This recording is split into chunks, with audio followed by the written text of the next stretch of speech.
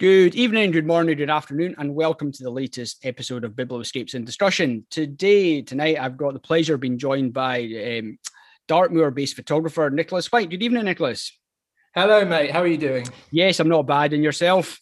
I'm very well. Thank you very much. Yep. Thank you. Thank you for joining me this evening. Looking forward to discussing your books, in particular Black Dots, which I know is a very popular book from Another Place Press. But before we get into that, it'd be great just to get a bit of a background and insight into your photographic journey and what work you're doing at the moment. Sure, man. Well, thanks for having me. My name's Nicholas White. I'm a photographer based on Dartmoor. Most of my work is landscape based, with a bit of portraiture and still life thrown in for good measure. But I also work as a commercial photographer alongside my personal practice as well.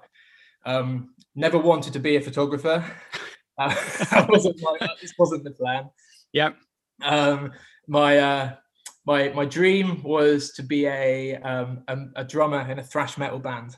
That was cool. that was my dream. Yeah, that was it. And so all through school, from the age of 10, I took drum lessons, and music's been in my family. Mum's a piano teacher. My brother's a professional musician, so music was a natural thing to kind of to do. From the age of 10, I was playing drums and sort of dyed my hair black, had the lip piercing. Not when I was 10. I did that when I was 11 or 12.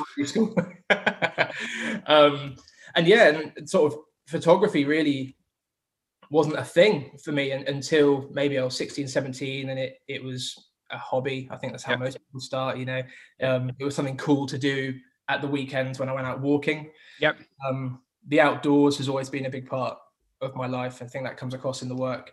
A lot of all of my holidays as a kid were spent on Dartmoor, walking and hiking, and a couple of trips to the Lake District with family. The outdoors, the British outdoors especially, was a huge part of my upbringing. And so taking pictures on the family camera or borrowing friends' digital cameras and stuff like that, that's really how it started. Cool. But even then, when I was doing that, I never considered it as something I wanted to pursue seriously. Music was my love. And then there was a couple of things that happened. I'm not really sure at the turning point when I decided to turn my focus to photography, but I think my brother was 3 years older than me, and he went to university to study music. Okay. And that was always my plan. And then within about 6 months, it sort of sucked the life out of him, and he dropped out. Oh dear. And so I sort of saw that and saw his response to kind of all he wanted to do was play jazz. That's all he wanted to do. And as soon as he went into university and, was being told he had to write about this person and study this person and whatever, he was I just want to play, and so he quit. And at my age then, I looked up to my brother a lot, and I was like, I don't want that to ruin my music. I just want to drum. I don't want to take it seriously. I just want to, play disgusting metal songs in a barn. And so I panicked a little bit, but also at the age of 18, I had major surgery on both my knees. Right. And that, I won't go into details, but my legs didn't work proper. That's pretty much, long and the short of it. Yep. So I had big surgery on both my knees, and I was, basically couldn't walk properly for the whole summer that year. And so really that was the point where I couldn't drum. I couldn't go outside. And so I spent the whole summer teaching myself Photoshop, because I'd done a lot of photography, like I say, like out on walks and stuff like that. And so I downloaded Photoshop and just started playing around with it and taught myself. And I was like, oh, actually, this is really cool. Photos on the back of the camera looked awful, but now they look great. Now that I've dragged them through Photoshop, it's fantastic. And so those kind of things combined, and I sort of realized maybe I want my music just to be something for fun, and the only other thing I had in my life then was photography.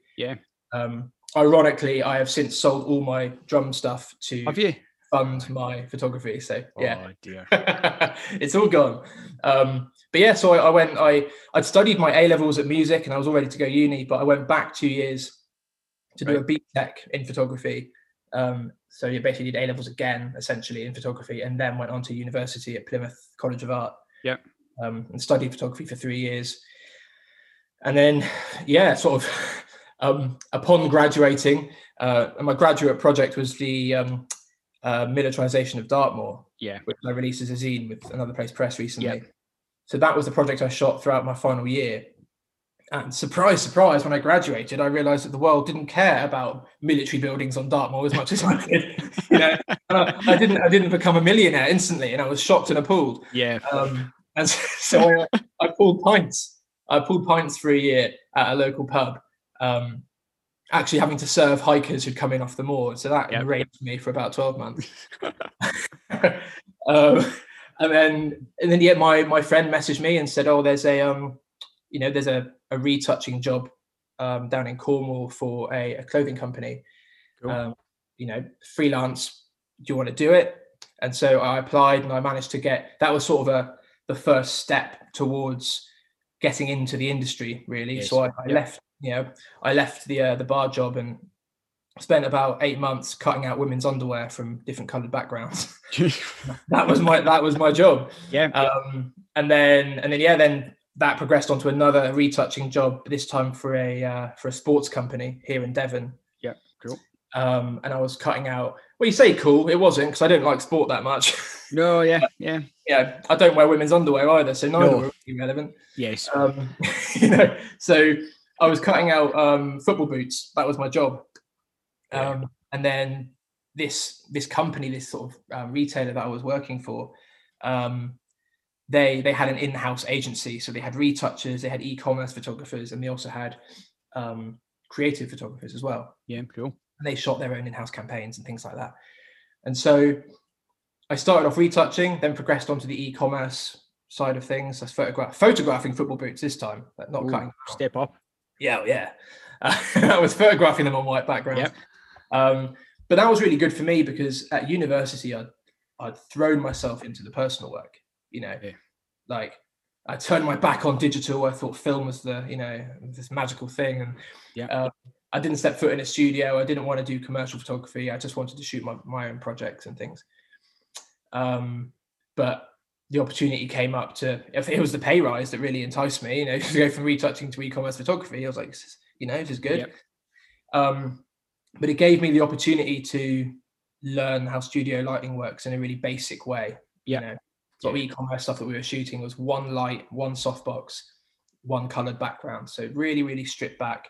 Yeah. And so I was able to kind of figure out how all that worked on the job pretty much. Yeah. Good. And then eventually a position came up in their team of, I think it was like a team of 6 for their creative team. And I actually lied my way into the job. I told them I knew how to use Profoto lighting equipment. And they set me up with a trial day. And so for like the next week, I researched how Profoto lights work on YouTube. And I was like, I've never seen one of these things before in my life. And so I went in confidently and managed to sort of bodge this thing together with like a couple of lights and a couple of probably the wrong equipment, but I got the job. I worked that job for the whole duration of Black Dots. Actually, I was working full time in this studio. Yeah. And that was pretty much what funded that initial project. Yeah. Sort of having to work, and then I had like 20 to 30 days allocated holiday every year. Plus some sick. Pardon? And you use them to travel? I'd use it to do the work. I even faked a few sick days. Because that's 3 extra days.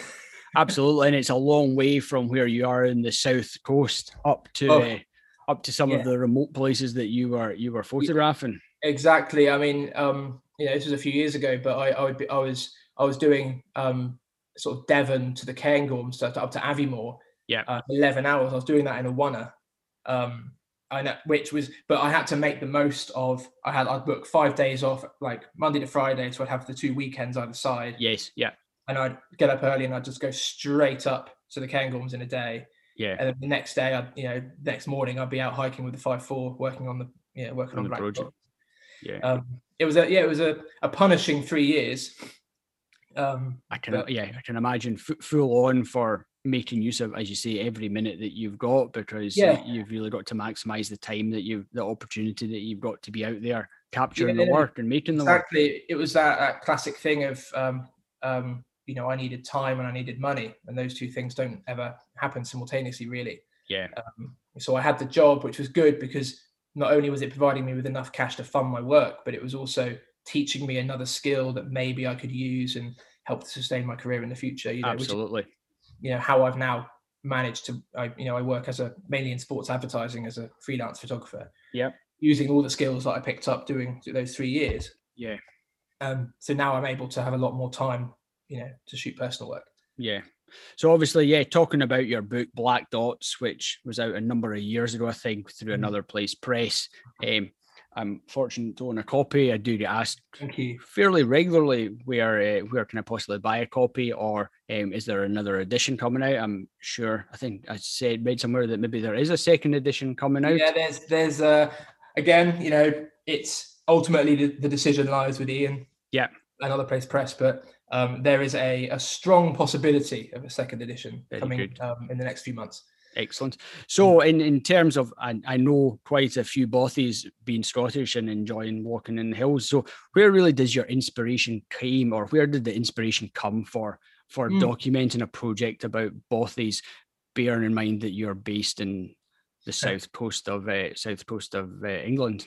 Sure. So initially, I wish I could say that I had this huge creative moment, and it was, but my first love of photography was, guys like Joe Cornish, Charlie Waite, these sort of kings of sort of, very beautiful landscape photography. But and even though now I guess my work maybe is a little bit more contemporary on that side of things, I've always kept a foot in that camp, and I love the guys over at On Landscape, and I'm lucky I sit on the steering group for On Landscape, and so I've always been sort of interested in that side of photography as well as the more kind of arty side of photography as well. I don't know what you call it. Yeah. But with that in mind, I'd never been to Scotland, and from everything you look through a Joe Cornish book, or whatever, and you're like, you should probably go to Scotland. Yeah. Like every landscape photographer makes a pilgrimage there at some point. And so, it was final year of university, and I was like, I'd love to go to Scotland, but at that point I didn't drive, and I was a final year student. I had no money. Yes. So I started researching ways that I could go and explore the Highlands and be in the mountains, but spend very little money. Yep. And I found out about bothies. Yeah. And I thought I'd stumbled across this like really rare thing. And I was like, I phoned my mate and I was like, right, mate, there's this thing called bothies, right? And Andy, my friend Andy, who came with me on a lot of the trips, was like, yeah, I know. I was like, why has no one told me about these things? So initially that's all it was. It was like, I'm just going to go hiking and take landscapes, and I'm going to stay in these bothies, and that's going to, how I'm going to afford to do it. But then the more I started researching bothies and the network and the fact that they're unlocked and they're free to use and they attract these sort of, groups of strangers come down from the hills every night, and they share this kind of very basic, just fire, shelter and conversation, no electricity, nothing, I found that really, really appealing. Yeah. And so slowly I started coming around to the idea of actually maybe the bothies are the thing that I should be photographing here, rather than just using them as a base to go and shoot the landscape. Yeah. The landscape is kind of the stage, but the bothies are like front and center. Yeah. And so that's really where it came from. And initially it wasn't going to be any portraits. I've never shot portraits before. Yeah. But the more I started researching it and reading about what bothies were, what they represented, and the people became a vital part of that story. Yeah. I was just about to say, I think the whole storytelling aspect of it, with bringing in the characters who use the bothies, I think really adds a different aspect and a different element to the narrative that you're telling. Whereas I think if you'd left the people out and just had the bothies, it would have still been a wonderful body of work. But I think it just creates something. It creates an entirely different dimension. And I think you look through and you can imagine.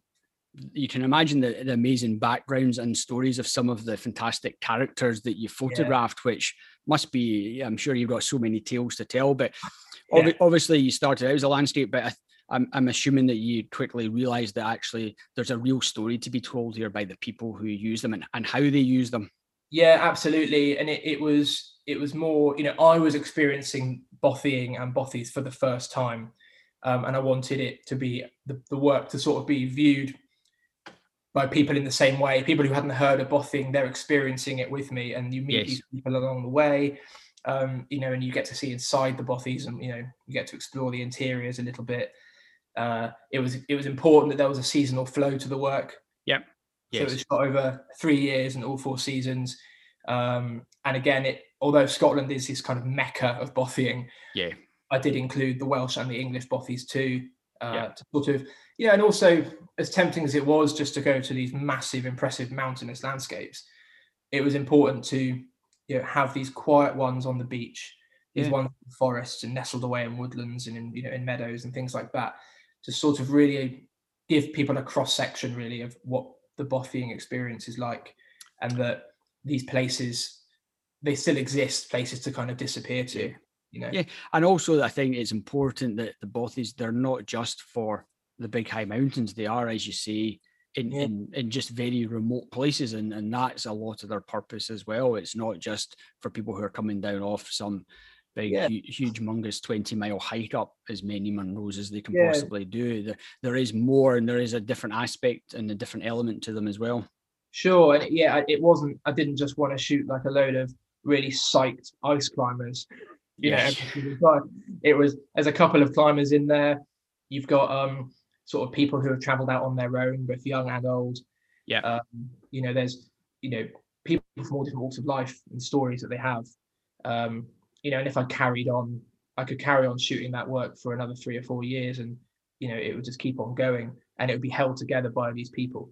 Yeah. And in terms of your approach I'm assuming you've obviously done a lot of research into the bothies, but were you very selective over which bothies you wanted to go and photograph? Obviously you've got a story and a narrative, and you've got to make sure you get the balance right between the locational aspects. So I take it you took quite a strategic approach to which ones. Yeah, so I'm a bit of a nerd when it comes to like logistics. And I think we all have a certain aspect of nerdness inside us when it comes to those things. Yeah, and I love a good map. I was a way to say that you can't beat a good quality map, and in fact, several maps. There's just something really nice about. I've got a map cupboard, right, and half of the maps in there are of places that I've never been to, and they're from like 1960. So I'm just completely useless. Yes. Yep. But sometimes on a cold, lonely night, I like to flick through some maps. What's wrong with that? Indeed, that's it. Each to their own. Exactly. But no, so I focused mainly on the bothies that were, entirely on the bothies that were maintained by the Mountain Bothy Association. Cool. Yeah. Because the work kind of accidentally coincided with their 50th anniversary. Right. Yeah.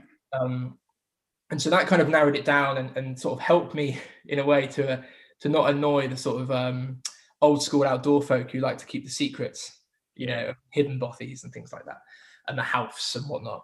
So I focused on the ones that were already up on the MBA website and were, the grid references were there, so I didn't expose any sort of secrets about the bothying world. Yeah. But yeah, I bought maps for the whole of the Highlands, Northern England and Wales, and I put little red stickers on every location where there's a bothy. Okay. I would then I figured out the hiking routes in and out of every single one. Yep.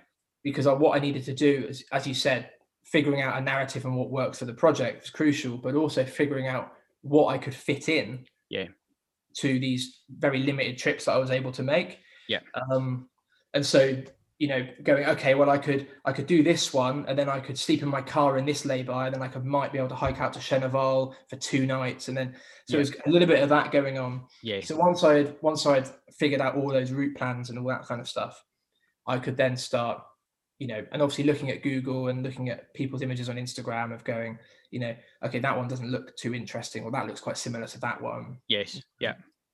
Because people have been to it's not as if I've discovered these things, that they're very well documented, as in the outdoor community especially. So there's a wealth of imagery out there, so I was able to be quite, before I even left Devon, I could almost visualize the ones I was going to go to, and even looking at the maps, figuring out where I might be able to shoot from. Yes. Yep. Figuring out sunrise, sunset, that's what I'll do at the morning. That's what I'll do in the evening. If it's raining, that's what I'll do. Yeah. You know? So that was how I kind of approached the landscapes. The portraits was completely just random, because you can never, you can't plan who you're going to meet. Most of, some people I met didn't want to be photographed, which is absolutely, yeah. I wouldn't want to be photographed when I'm haggard after a mountain day. Yeah. I'm trying to have this beautiful moment in the bothy, and there's some fine art photographer going, "Oh, can I take a portrait?" It kind of ruins the vibe a little bit for you. Yeah. So yeah, that part of it was very much, if I meet someone, I meet someone. If I don't, I don't, and I'm not going to get bummed out by it if I don't. So I didn't want to plan ahead as, oh, I want to shoot a portrait like this, because you're setting yourself up for disappointment then. It was much nicer to open the bothy door and have a wonderful surprise when you meet, a guy in an Aran jumper wearing odd wellies, for example. Yeah. That's it. There is the anticipation of what you're going to see, and that's what really tells the story. Is if you go with some preconception of who you're going to meet, you're naturally just going to be disappointed. Whereas if you go with no anticipation of meeting anyone, and you're inevitably will be delighted by whoever you come across and their story and their tales. Yeah, for sure. And that's the nature of, away from photography, that is what bothying's about as well. Yeah. You don't know if there's even going to be any room for you there. Yeah. And so you turn up and there's people there, and as is the way, they make space for you, and you share your whiskey, you have chat.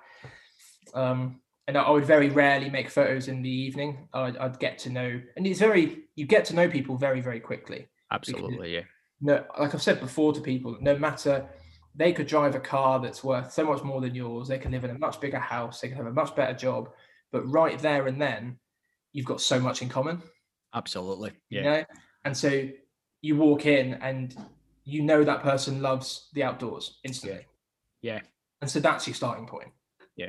Everyone's in a level playing field as soon as you walk in. It's like and all the luxuries are stripped away, and you're taking it in turns to keep the fire going, and you're sharing your food. And if it's cold that night, you're all going to be cold.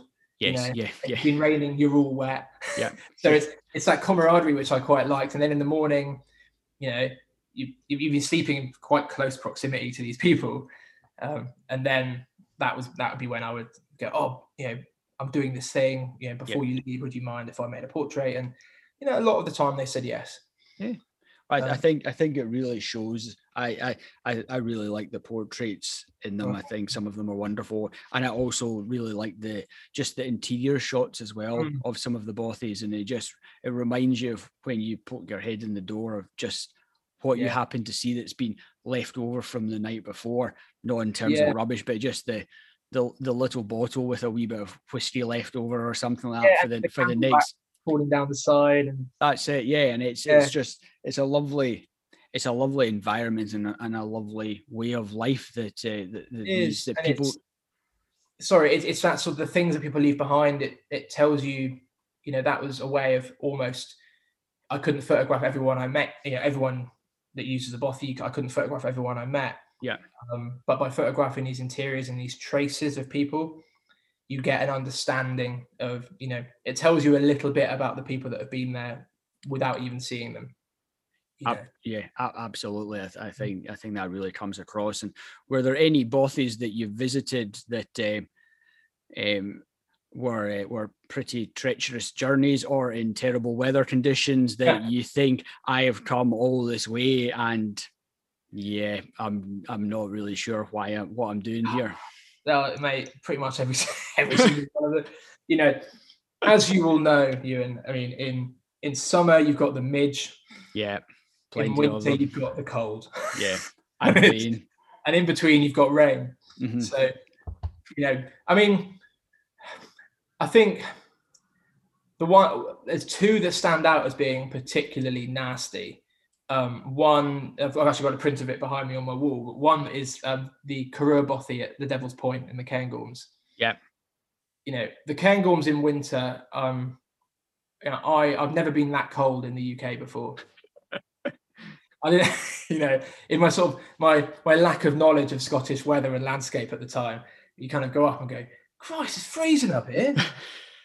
And people are like, yeah, they call it Britain's Arctic. I was like, righto, well, I'll make a note of that next time. But yeah, I mean, Karua Bothy, I'd visited it once before in spring, and I couldn't figure out a shot because from a distance, the ground around Karua Bothy is a lot of heather and mud, and the Bothy kind of got a bit lost, and you got the black rock of the Devil's Point behind it. And other than taking it from the angle that I've seen a lot of images taken from of that Bothy,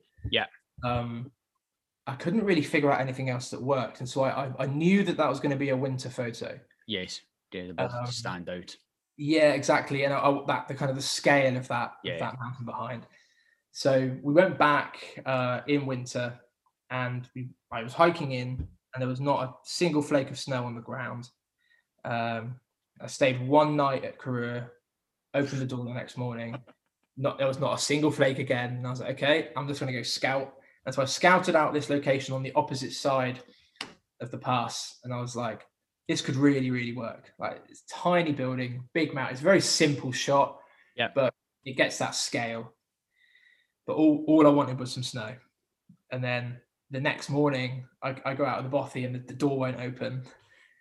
And you've had one of your classic bonus snowy nights up in the Cairngorms. But it was like 60-mile-an-hour gusts. And it was coming down. Is it the Lerrig Groove? I apologise for my pronunciation. Down the mountain pass, and it was 60-mile-an-hour winds. I'm shooting on large format. It's like ideal conditions for you. Oh, spot on. That's what it was designed for. And luckily, the shot I scouted was next to this giant boulder, which actually sheltered me from the wind. And I had my friend Andy, who was making, the guy who knew about Bothies all along but never told me about them. He joined me to shoot some sort of behind the scenes stuff for a blog I was writing. And there's this shot of me trying to take that photo and trying to protect my my 5.4 with a bin bag. And it's just blowing around the thing, and I'm like holding the thing down. So I think I actually shot, because there was so much camera shake, I think I shot half a box of film on that one shot, because I knew I couldn't get back there to do it again. It was all or nothing, pretty much. And there's a couple that are a little, if you zoom in, they're a little bit soft, but this one came out. So I think that one stands out to me. And the other one was on Rassi. I think that's how you pronounce it. And that was just the wettest I've ever been. Hiking into that Bothy, because you get the ferry off from Skye, get to Rassi, and then you drive to the end of the road, and then the rest is on foot to the Bothy on the northern tip. And it was just, it was like being in the shower. And all I'm thinking about in my head is I've got about 20 sheets of Portra in my bag.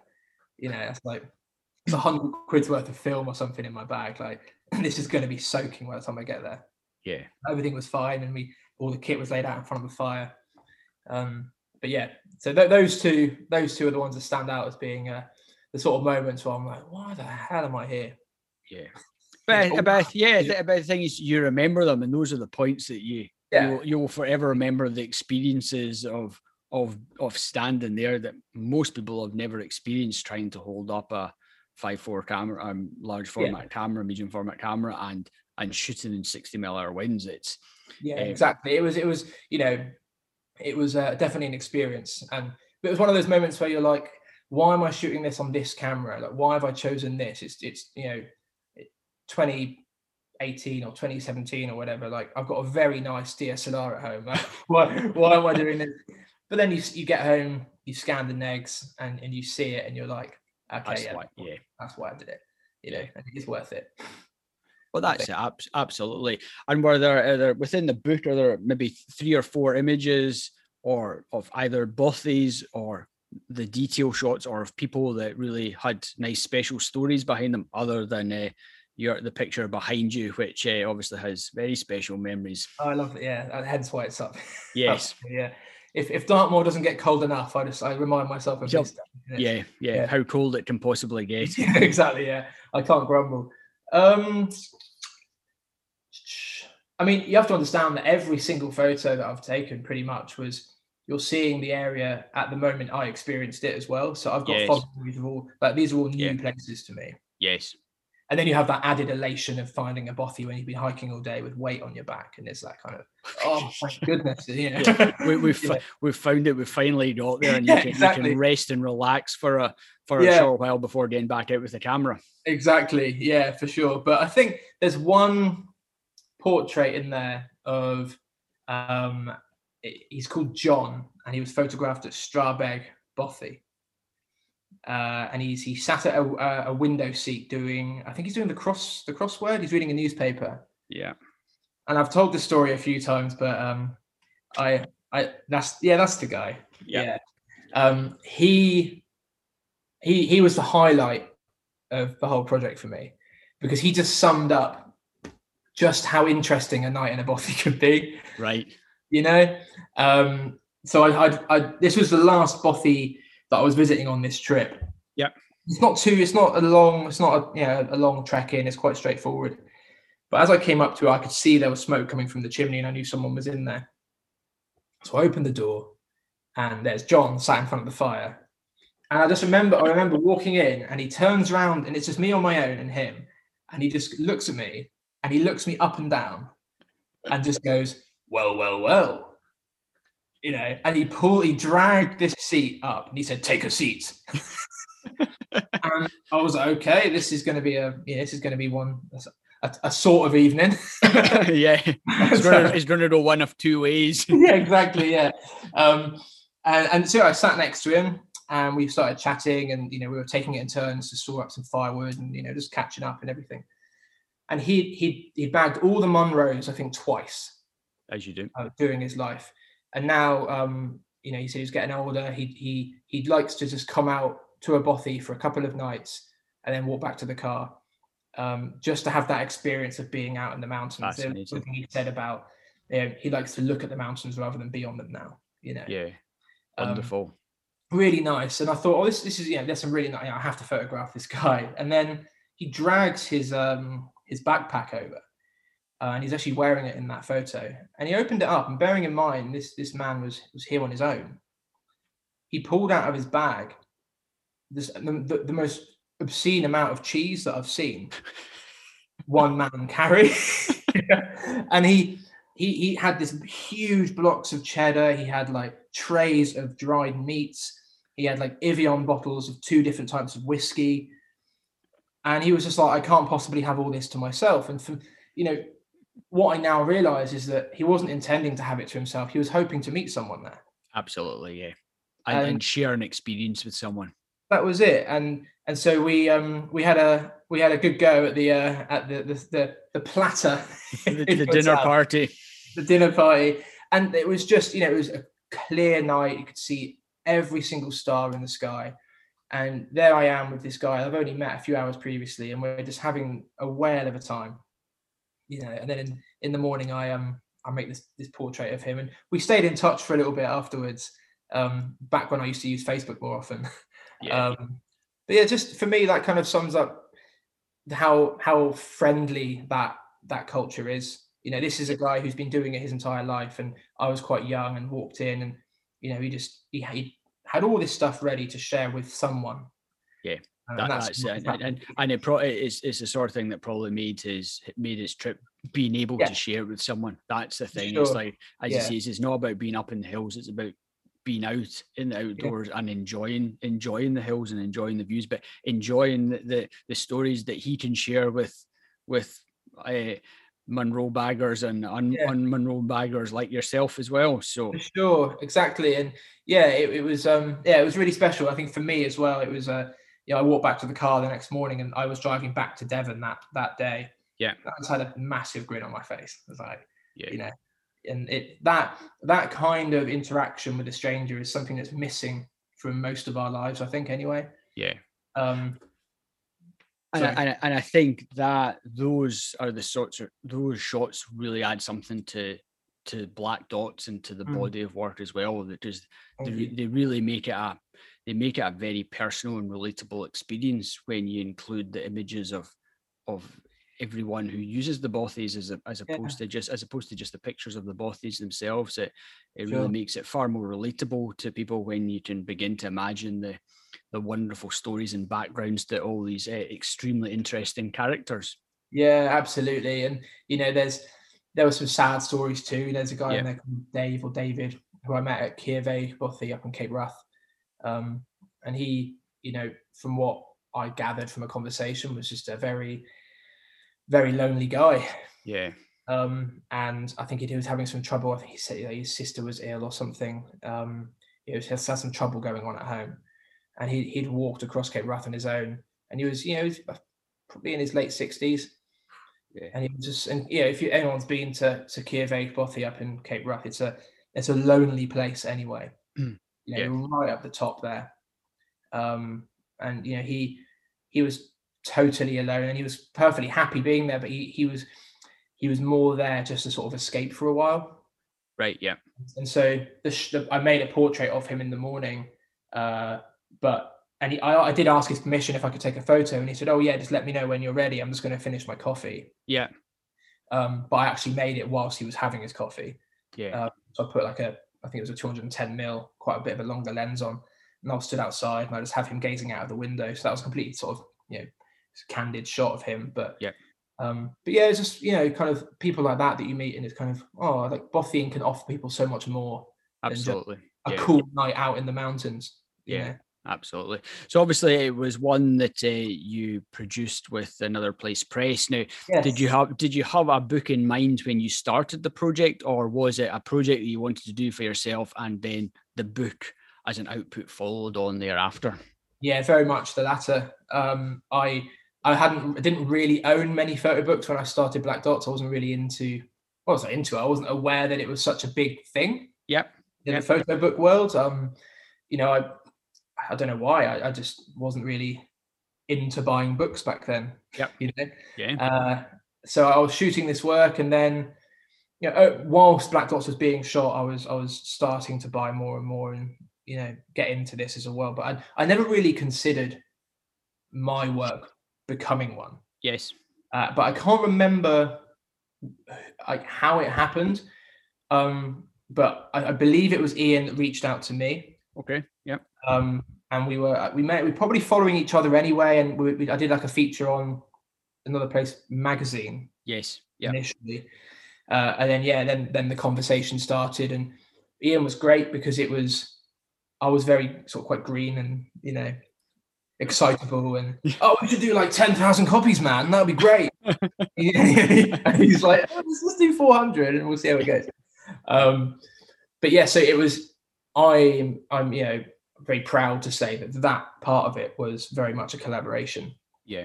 And how did it work from your perspective? Did you send a completed body of work in an order that you thought, or did you leave the sequencing to Ian in the first instance, or did you have a kind of an idea and then Ian worked around it? The problem I was having with it is because I was shooting on large format. Yep. I wasn't shooting many pictures. I don't shoot a lot. Yeah. Apart from that time when I blasted half a box on. Yes. So I didn't have a lot to sort of. I didn't shoot thousands, Yes. Yeah. And so, because the trips were so broken up into seasonal trips, by the time I was going on the spring trip, I'd already scanned and edited and cleaned up the winter negs. Yes. Yeah. And they were printed out as 10/8s, and they were on my wall above the desk, which was great. But the downside of that is I basically spent so much time staring at this slowly evolving body of work. Yeah.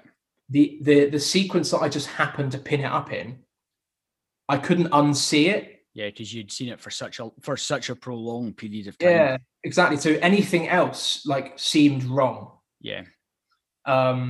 And I don't know whether other photographers struggle with that as well. I know some photographers who print them all off as 6x4s and just drop them on the floor and pick them up in whatever order they fall. Yes. But for me, I spent so long looking at it. I sent it off to Ian as sort of, this is what it exists as currently. Yeah. But he's a publisher. He knows this stuff. Absolutely. Yeah. So I'm not going to be too proud about it. Exactly. So he passed it back to me and his ideas, and there was a bit of back and forth, but I was very happy to take his advice and listen to what he was saying about it. Absolutely, yeah. Because I can shoot, and I like to think I can shoot my work, but when it came to that, I was completely new to it. Yeah. I'd never really thought about how it would work. It works well on a website when you're flicking next, but how does it function in a book? How does it function in an exhibition? Completely different ways of interacting with it. So it was very much a sort of lots of phone calls, and I think we were messaging through Twitter, oddly. I think that's how the conversations were happening. Right. Yeah. But yeah, and then Ian would send me stuff, and then we initially got the initial proofs sent through, and that was an exciting day when the big tube arrived at my door. And I can imagine, yeah. Yeah, and it begins to feel real at that point, I'm sure. Yeah, and you had all the sort of the crop marks on it, and it just felt legit. It felt like it had the sort of the color profiling squares on the side, and I was like, oh man, this looks cool. Like, this is a book. I was just really super excited by it. Like, I don't come from a sort of a background where I would expect myself to have bought a book out. you know. So, but it must be such an experience as well when you've spent 3 years building up the work, and as you say, because it was very much restricted to holidays, it's not as though it's been a hugely quick build up. It's been a slow but steady build up. So to actually see it all come together in one, it must be think, this is really nice, and it kind of sums up the whole experience for you as well of what you've worked towards.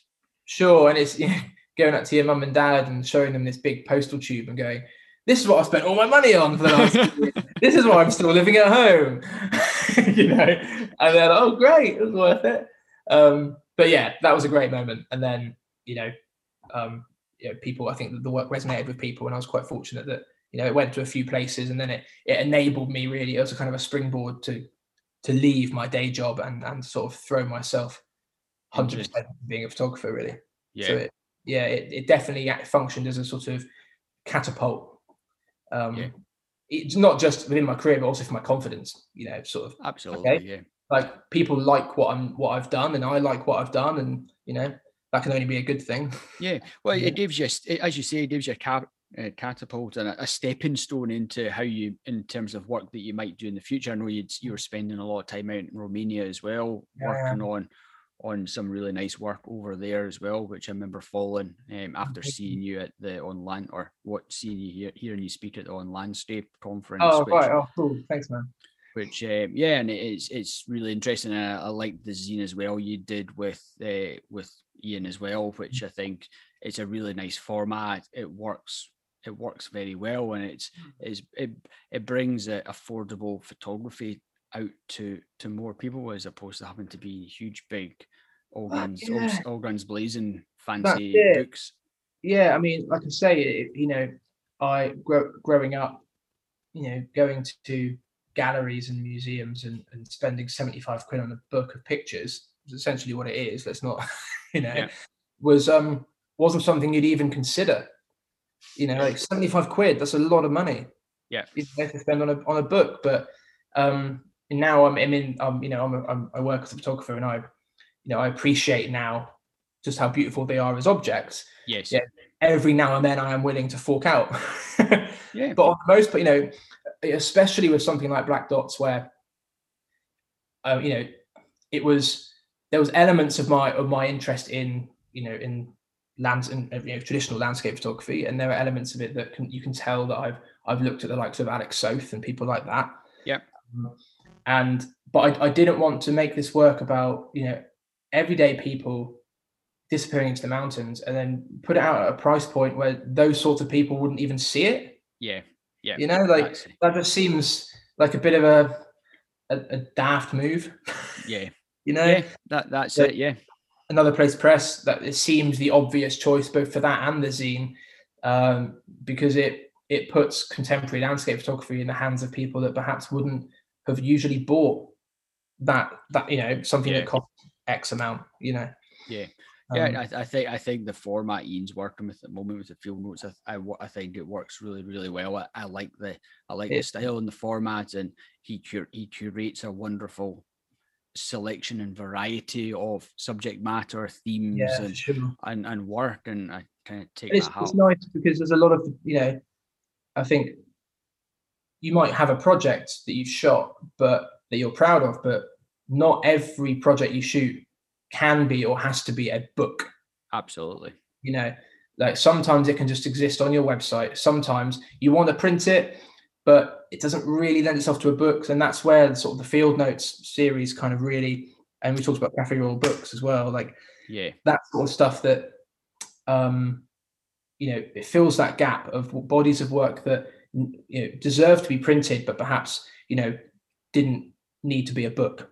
Which the militarization of Dartmoor definitely was that. Like it didn't have to be a book, but a nice affordable zine. This is exactly what it needs to be. Yeah, it works really well, and it presents a work, I'm sure, in the way that you envisaged it being presented into others. And I think the stuff that Ian does is really first rate. The only thing is he brings out so many of them. I was going to comment on that. He's just relentless with it. He only released it too long ago. Yeah, I know that. It's like every time you turn on Twitter, there's another 3 that are being published, and it's. Just imagine him in his office hitting Command P, just print. I know that's it. Yeah, it's 33333. But it's great. I've picked up quite a few myself, and it's great to see just a variety of subjects that he does cover. Yeah, for sure, and the way he runs it as a business, and it's very it works for the photographers. Absolutely, that's it. It's not, you're not talking huge, big hardback fancy flash books that very high price point or huge big runs that you need to accomplish. I think it's something that many photographers, if they've got a good strong body of work that will appeal to a good percentage of people, then I think there's always interest in there. And I think a lot of the documentary stuff, it's not something I necessarily shoot myself, but I can really appeal. Really appeals to me. Particularly when I feel as though there's maybe a connection with the work. Obviously, I know a lot of in terms of Black Dots, I know a lot of the bothies that are featured. And have you been back to many bothies since you finished Black Dots? I haven't. I've gone back to Warnscale up in the Lake District a couple of times. Because I'm working on this very slow burning body of work on one of the slate mines up there. And that just happens to be, you walk past this slate mine on the way to that bothy. And so for the sake of nostalgia, I have gone back and sat in there. That happened to be the first bothy I ever stayed in. Okay, right. The first ever trip I did was the Lake District. I went to Warnscale and I saw the Northern Lights. Lovely. Lake District. And I remember going, this is going to be an all right 3 years, I reckon. But so I'm working now very, very, very close to that bothy and another one in that area. I have popped in, but I've not stayed in one since. But when lockdown's over, I'm coming. Good stuff. That's what I like to hear. Well, obviously, podcast is all about books. I always enjoy the last segment in particular, which is what are your favorite books from your own bookshelves? Right. Well, I have prepared a selection for you here. Very good. Look forward to it, as long as it doesn't cost me too much money. Yeah, I know. Yeah, that is an ongoing concern of yours, isn't it? It is indeed. I don't mind if it's impossible to get, because then I can't physically buy one. But it's when it's a whole series of books that are still available that I don't have. That's when it becomes costly. 2 of these are no longer available, so you are welcome. Brilliant, ideal, good man. So the first one I've got here is a book called Bleed by Simon Norfolk. Oh yes, yeah. Which is a very big, it's a big book. I picked this out because the discovery of Simon Norfolk's work was a huge turning point for me and my photography. Right. And so I regularly revisit. I've got a few of Simon's books. And I've met him a couple of times doing talks at universities and things like that. And he's just a fascinating guy. I don't know if you've ever heard him talk. No, I don't think so. He's just, super, super intelligent. He knows everything about what he's photographing. And I think this book is with Dewey Lewis. Yes, yeah. I know them. Yeah. Yeah, I'm sure you do. And it's all taken in Bosnia, and it's these photos of through like ice and water and snow, and it's basically it looks beautiful, but that is Simon's skill, is to photograph things that look beautiful. They lure you in, they make you fall in love with the image, and then you realize that what you're looking at is actually something terrible. Yeah. You know, and so with Bleed, he's photographing these sort of mass graves or secondary hidden graves where they would dispose of, you know, trying to hide their war crimes by throwing people into these mass graves. Yeah. Water. And so you're looking at these beautifully abstract images. I believe they're all on large format, and there's this ice, and it's stunning. And then you suddenly remember actually what you're looking at here. And that discovery of a photographer that was working with the landscape, that was making pictures that were beautiful, that you'd actually kind of like as just a print on your wall. Yeah. But at the same time was talking about something so much bigger than the landscape itself. Yeah. You know, and using the landscape as a sort of, you know, to talk about something much darker and much bigger and much more important. Yeah. And I found out about Simon when I was at university. And if you look at some of Simon's work, it's all about battlefield and battle space. You'll then understand why my final year project was about the military presence on Dartmoor. Okay, yeah. And in that project, there's a photograph I took looking through ice at some bullet casings. Right. And that is a nod towards Simon. my love of Bleed, this book. Yeah. So yeah, that's my first choice. Yeah, I think that's one that's I think been on one of my wish lists somewhere for quite some time. So I'm not sure. I think it's a limited edition of 1,000 copies, but it's not his most well-known work.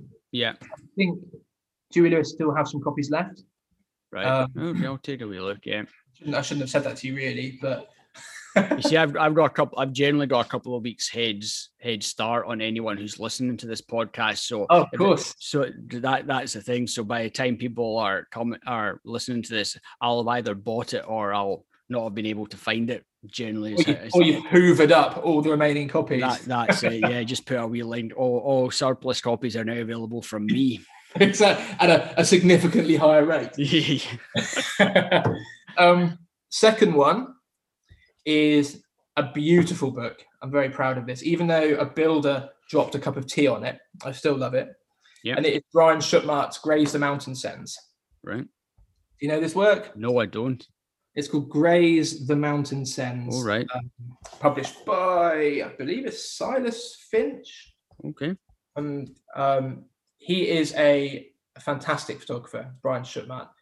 Again, it's, you know, it's landscapes of the American West, like mining towns and mountain communities who are kind of still clinging on to that dream of finding gold in the hills and all that kind of stuff. But again, it's a tried and tested formula. It portraits landscapes and still life. But the way that Brian has shot this work and the way that the book is put together was a massive inspiration for Black Dots. And a huge inspiration for me anyway. Just the way that this whole book is put together, the actual publishing, the printing, this kind of metal binding on the book. Yes. Yeah. It's just a stunning body of work. I would encourage. I believe this is one of the ones that is now sold out. I can't remember this. I don't know if this is the first or second edition. This one. I think they did do a second edition of it, but it sold out very, very quickly. Yeah. But it's one of those ones where the portraits are phenomenal. The landscapes are great. The still lives fill the gaps in between, but there doesn't feel like there's any filler. Yeah, it all just works together nicely. It just every time you turn the page, you go, that photo belongs there. Yeah, you know, and it's a proper journey. And I've never been to this area of the world, but you feel like you know so much about it when you finish looking through this book. So lovely, very nice. Pick a copy up somewhere secondhand. I would appreciate it. Because I would like one that hasn't got tea on it. Yeah. Should be nice. Right, this one here. Mark Mahaney's Polar Night. Right. I've heard of that one. Heard of, or? I've heard of it, yes. Okay. It's all shot in Alaska during the polar night, during a sort of prolonged period of darkness. I'm gradually, my interest in my sort of photographic interests have gone a lot darker recently. and I don't know why that is, but there's something about the rawness of this work. The landscapes are so stark, it feels uncomfortable, it feels lonely. He hasn't tried to romanticize it.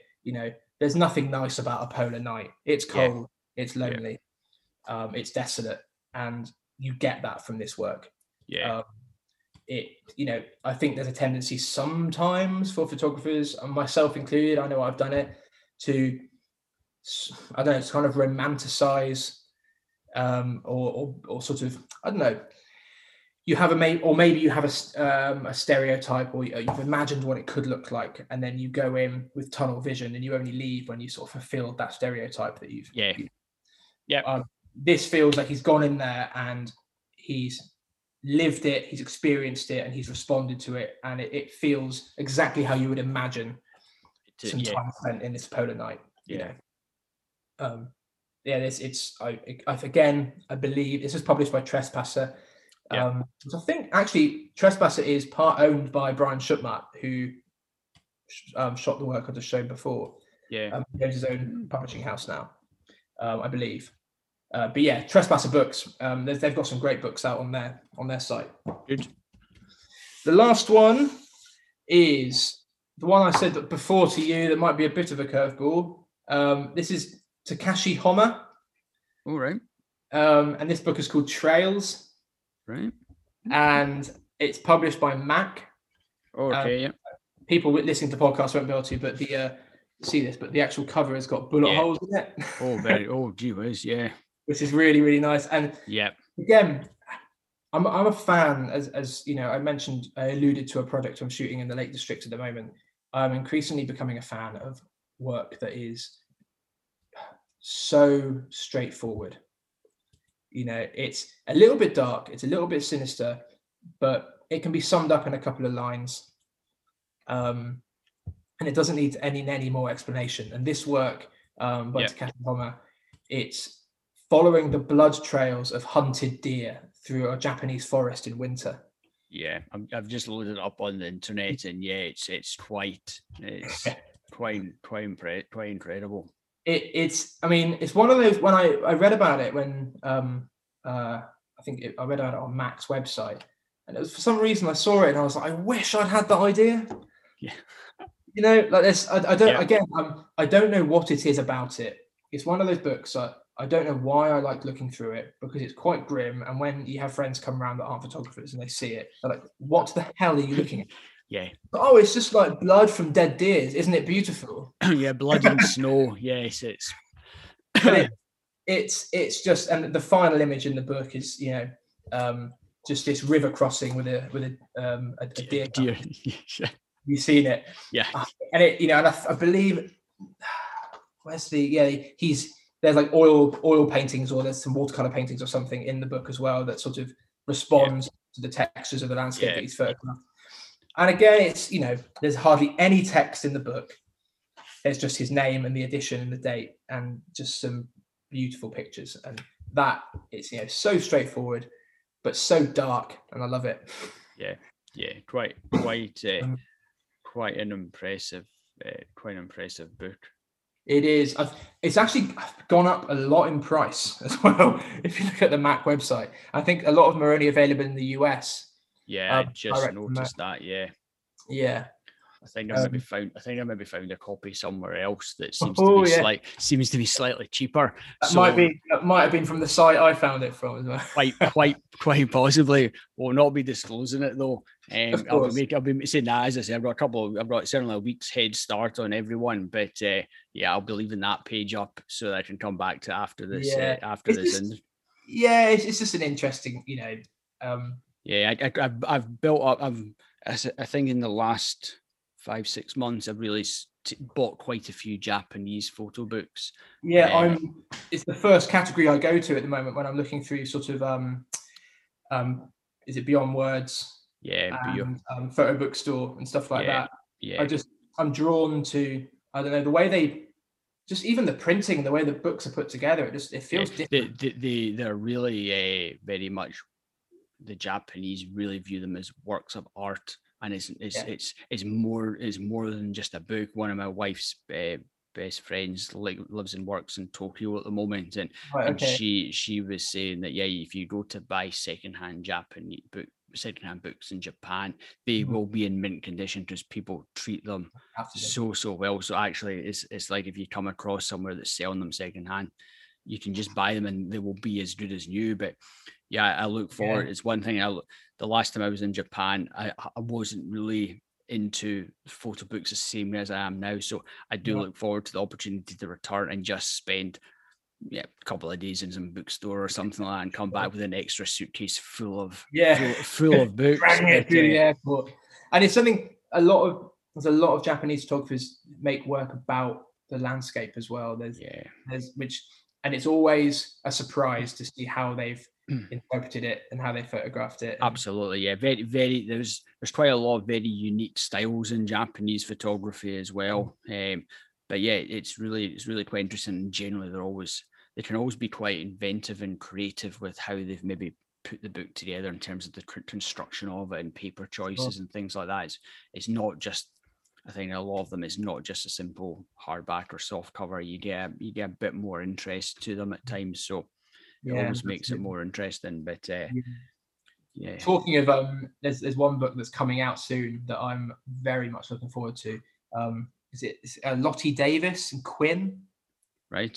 Have you seen this doing the rounds at the moment?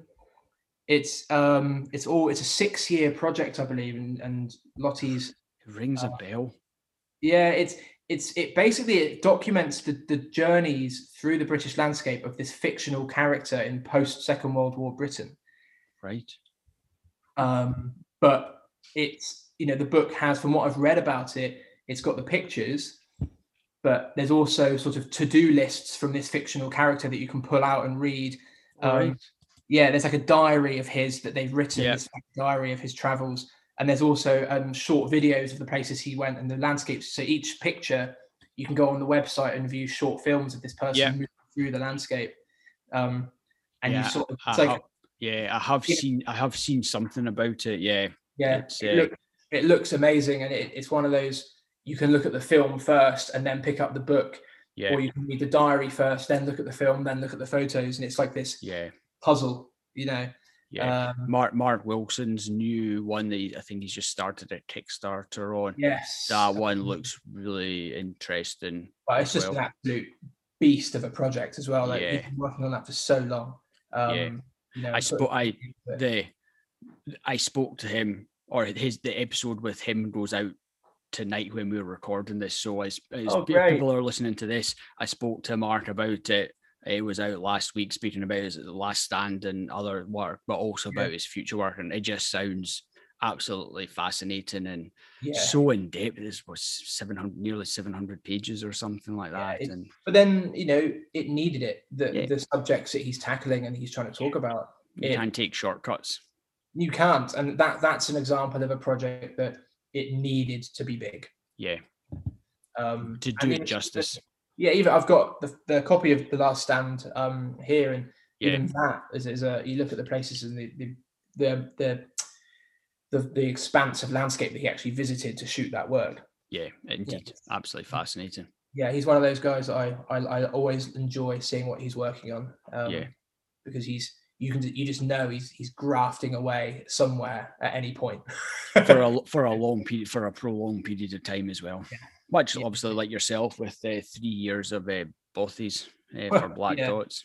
Yeah, I think mine kind of pales in comparison compared to what Mark's doing, but but yeah, I appreciate the comparison anyway. Yeah.